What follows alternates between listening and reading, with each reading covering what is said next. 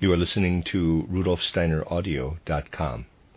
If you are listening to the podcast of this, it is located at RudolfSteiner.podbean.com. Please consider becoming a patron. As well, there are two publishing houses, SteinerBooks.org in America and RudolfSteinerPress.com in England, who are the sole publishers of Steiner into English and have given me permission to do these recordings. Please consider patronizing them as well. This is a reading of the book by Rudolf Steiner, Anthroposophy, a Fragment, A New Foundation for the Study of Human Nature. This is chapter 6, capital I, Experience. And after the end of this chapter, I'll indicate the end of it. There's an alternate version of this chapter that appears that I will read right after as Appendix 2. But you can stop reading after the chapter if you wish. Within the human being's experience of the I itself lies nothing that is incited by a sensory process. On the other hand, the I assimilates the outcomes of the sensory processes into its field of experience, fashioning from them its particular structure of inwardness, the actual I human being.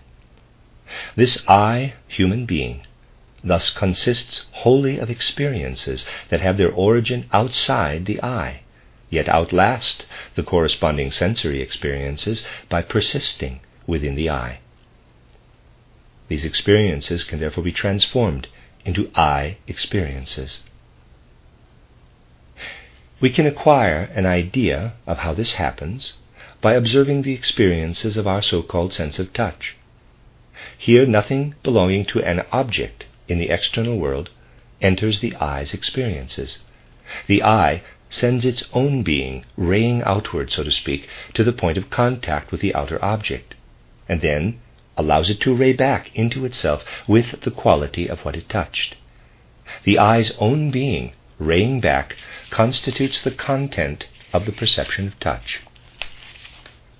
Now, why does the I not immediately recognize this perception of touch as its own content?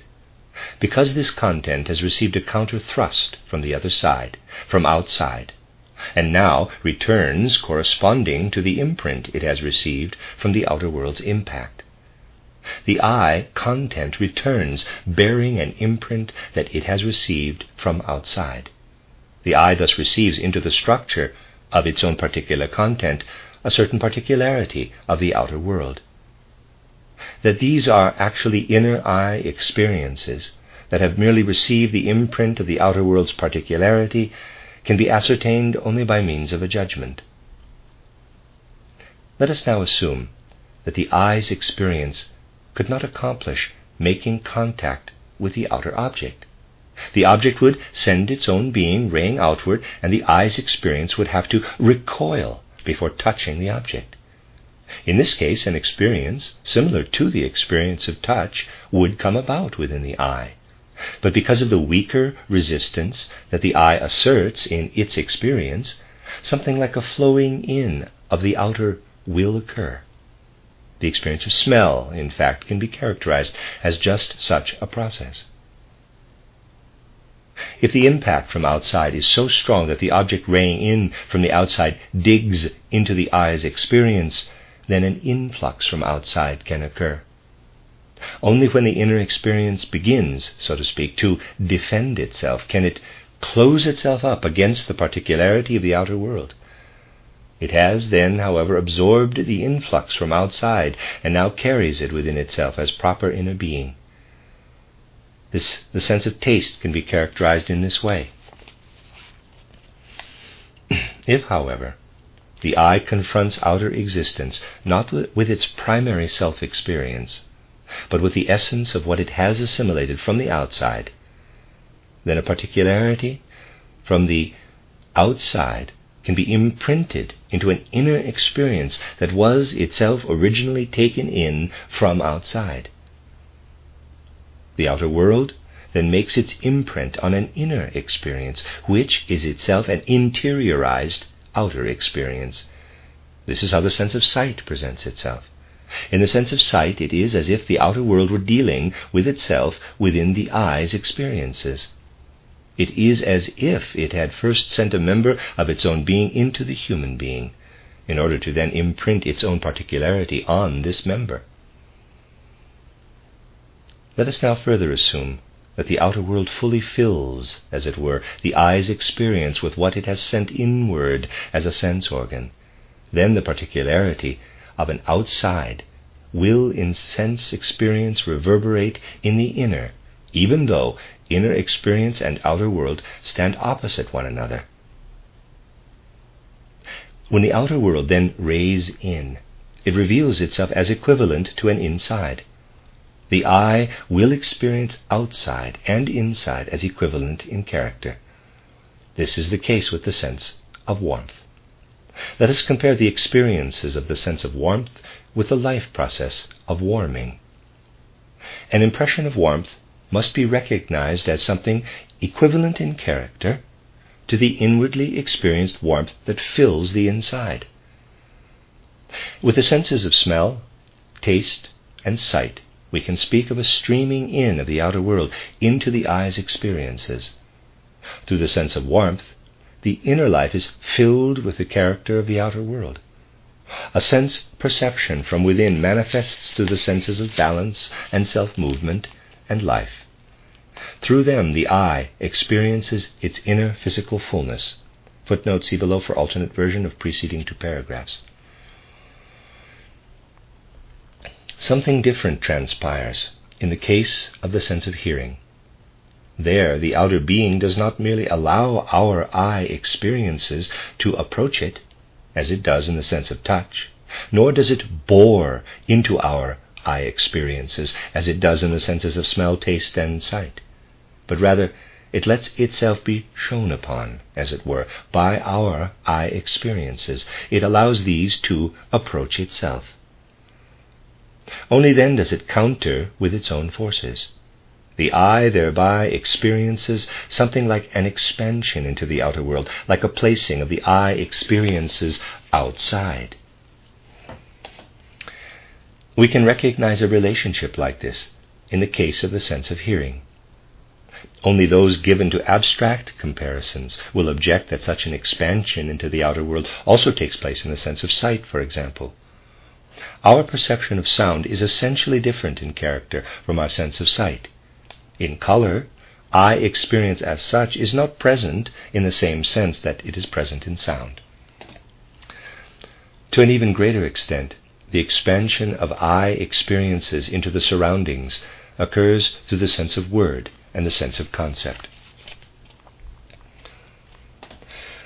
That is the end of the chapter, although there are alternate versions of the text of the last two paragraphs, first of all, and then I will read an alternate version of the whole chapter.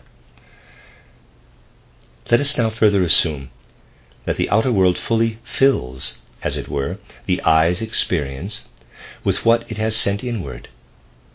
Then everything inside will have the particularity of an outside, even though it is inner experience. When the outer world rays in, it reveals itself as equivalent to the inside. The eye will experience outside and inside as equivalent in character. This is the case with the sense of warmth. An impression of warmth must be recognized as owing its existence to something equivalent in character to the warmth that is produced within and fills the inside. Anthropology must acknowledge this, since it must think of inner warmth as something about through inner combustion, as coming about through inner combustion, just as outer warmth comes about through combustion. If we reflect on the body-filling result of outer warmth processes, this appears as a second type of inner experience, as something that fills the eye and takes on the nature of the eye within the eye itself. Thus, something inserts itself into our eye experiences, filling the first eye like a second eye. This second eye is indeed an eye experience over against the experience of the first eye. But to the extent that only the first eye really feels itself to be itself, it must conceive of this second eye as an image sensation of itself. And that outer world in which the second eye has its roots has fully become an inner world. If we can speak of how the outer world streams into our eye experiences in the senses of smell, taste, and sight, we can also imagine the case in which a piece of the outer world that we recognize as having been interiorized not only works to fill up our inner life, as it does in the sense of warmth, but goes beyond a mere filling up to an overgrowing of our inner experiences. Footnote, the German überwuchern means literally to overgrow and figuratively to take over. End of footnote. In this case, it would present itself like a sense perception from within. This, in fact, is the actual relationship with regard to the senses of balance, self-movement, and life. Through them, the eye experiences its inner fullness. That is the end of chapter 6. I will now read the appendix to that, which is pretty much a rewrite, an earlier version of chapter 6.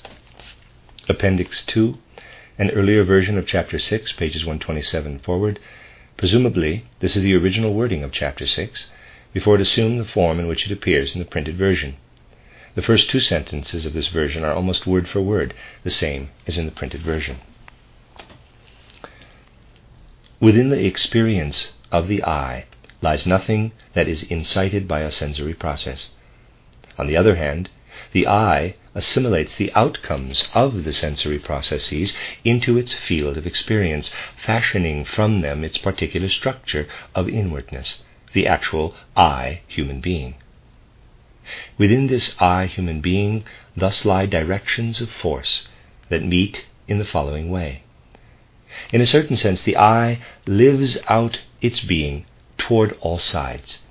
Its own experience encounters forces from different directions, which appear differently according to the particular sense experiences. In the experience of the so-called sense of touch, the experience is such that its content remains shut up inside. Based on the inner experience of what is approaching from outside, only judgments are made. The eye, therefore, feels justified in assuming that the objects of the sense of touch are of the same nature as the eye itself, the only difference being that the same actuality, that as experience of touch takes place within, works in the opposite direction from outside. This judgment, in fact, more or less underlies all perceptions of touch, whereby its nature as judgment usually remains completely unconscious. The eye experiences itself in the opposite fashion. To have a perception of touch, the eye must unfold its experience outwardly, but constrain it through contact with the object, and then let it return upon itself. The eye experience is only present when the totality of the inner experience can unfold unimpeded, when it fills itself solely with its own nature. The experiences of the other senses lie somewhere between these two extremes. In the sense of concept, the eye's experience is constrained least from outside. This experience is such that, in comparison to the eye experience, it feels subdued. It has lost something of its richness. It has given up something of its own strength. We can now recognize the following. In perceiving a concept, the eye gives up something of its own content. This occurs because it feels a force coming toward it. The eye, as it were, lets itself stream into this oncoming force. If only this ebbing of the eye experience were to occur, the eye would merely feel impoverished in its experience. The oncoming stream of force is a reality, however, and works together with what flows out. The result of their working together is the experience of concept. Let us now imagine that the two streams of force both flow in the same direction, but that one has been present for a long time when the other joins it. Then the second changes the first, and this change is based on the nature of the second. Through this image, the perception of concept can be illustrated. Let the two streams represent eye experiences. Let the older stream flow in experiences of concept, the more recent one in the human eye experience proper. Their confluence results in a change in the older I experience. This change then stands as a fact alongside the two I experiences as a third. If we now see in this change the organ of the perception of concept, the meaning of this allegory appears. Two I experiences work into each other. The newer one brings about the organ of concept in the older one, and depending on the change that the older one has undergone, the impact of the older one is revealed to the younger one. The same image can be applied in the sense of language, but we will have to imagine that here the younger I experience is confronted far more with the change in the older experience than its original character. So that alongside the older I experience streaming toward it, the younger experiences the change in the older to a considerable extent. This is even more the case for the sense of hearing. Here the older I experience recedes behind the change it undergoes through the impact. In the case of the sense of warmth, the change in the older I experience is such that the nature of this change is essentially the same as the nature of the newer I experience itself. The impact is then felt in the younger experience of concept, as if something present in the change were also present as an impulse in the younger I experience.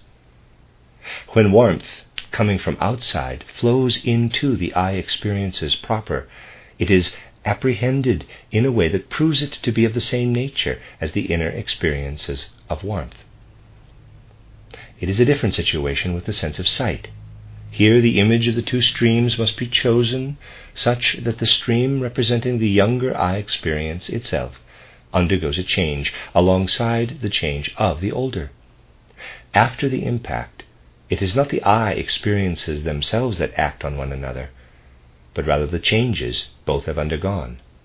The younger I experience sends its own change toward the change of the older.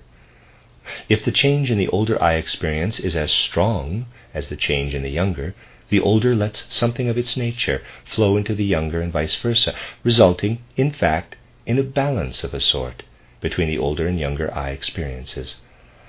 This is a way of illustrating the reciprocal relationship between the human being and the outer world that occur in the experiences of the sense of sight. In the case of the sense of taste, the change in the younger I experience proves to be stronger than the change in the older one, and the result is, in fact, as if the change in the younger I experience were resisting that of the older. Only a part of the younger I experiences flows out, as it were. The rest again steps back into the younger I. The force of the younger I experience proves to be even stronger in the sense of smell. It occurs most strongly in the so-called sense of touch. There it retains its full character in the face of the older I experience, and upon contact wards off the latter in order to experience its entire contents within itself. In the sense of touch, the human I proper sends out its forces so that they are not changed through contact with the outer world, but experiences them again working back from the opposite direction. Therefore, we can also say that in the case of the sense of touch, the stream of I experience flows outward, giving up nothing of itself to the outer world, but re-experiencing its entire content in the direction from outside to inside. In the sense of smell, the I experience streams outward, loses a part of its content, and experiences the rest in a state of having been changed by an impression from outside. The I supplies its own content as changed by the impression from outside, as the experience of smell. In the experience of taste, the I must give up more of its content. The change in and impression on its own being is thus experienced more strongly than in the experience of smell. In the experience of sight, the I gives up approximately as much as it receives. In the experience of warmth, the older I experience proves to be the stronger.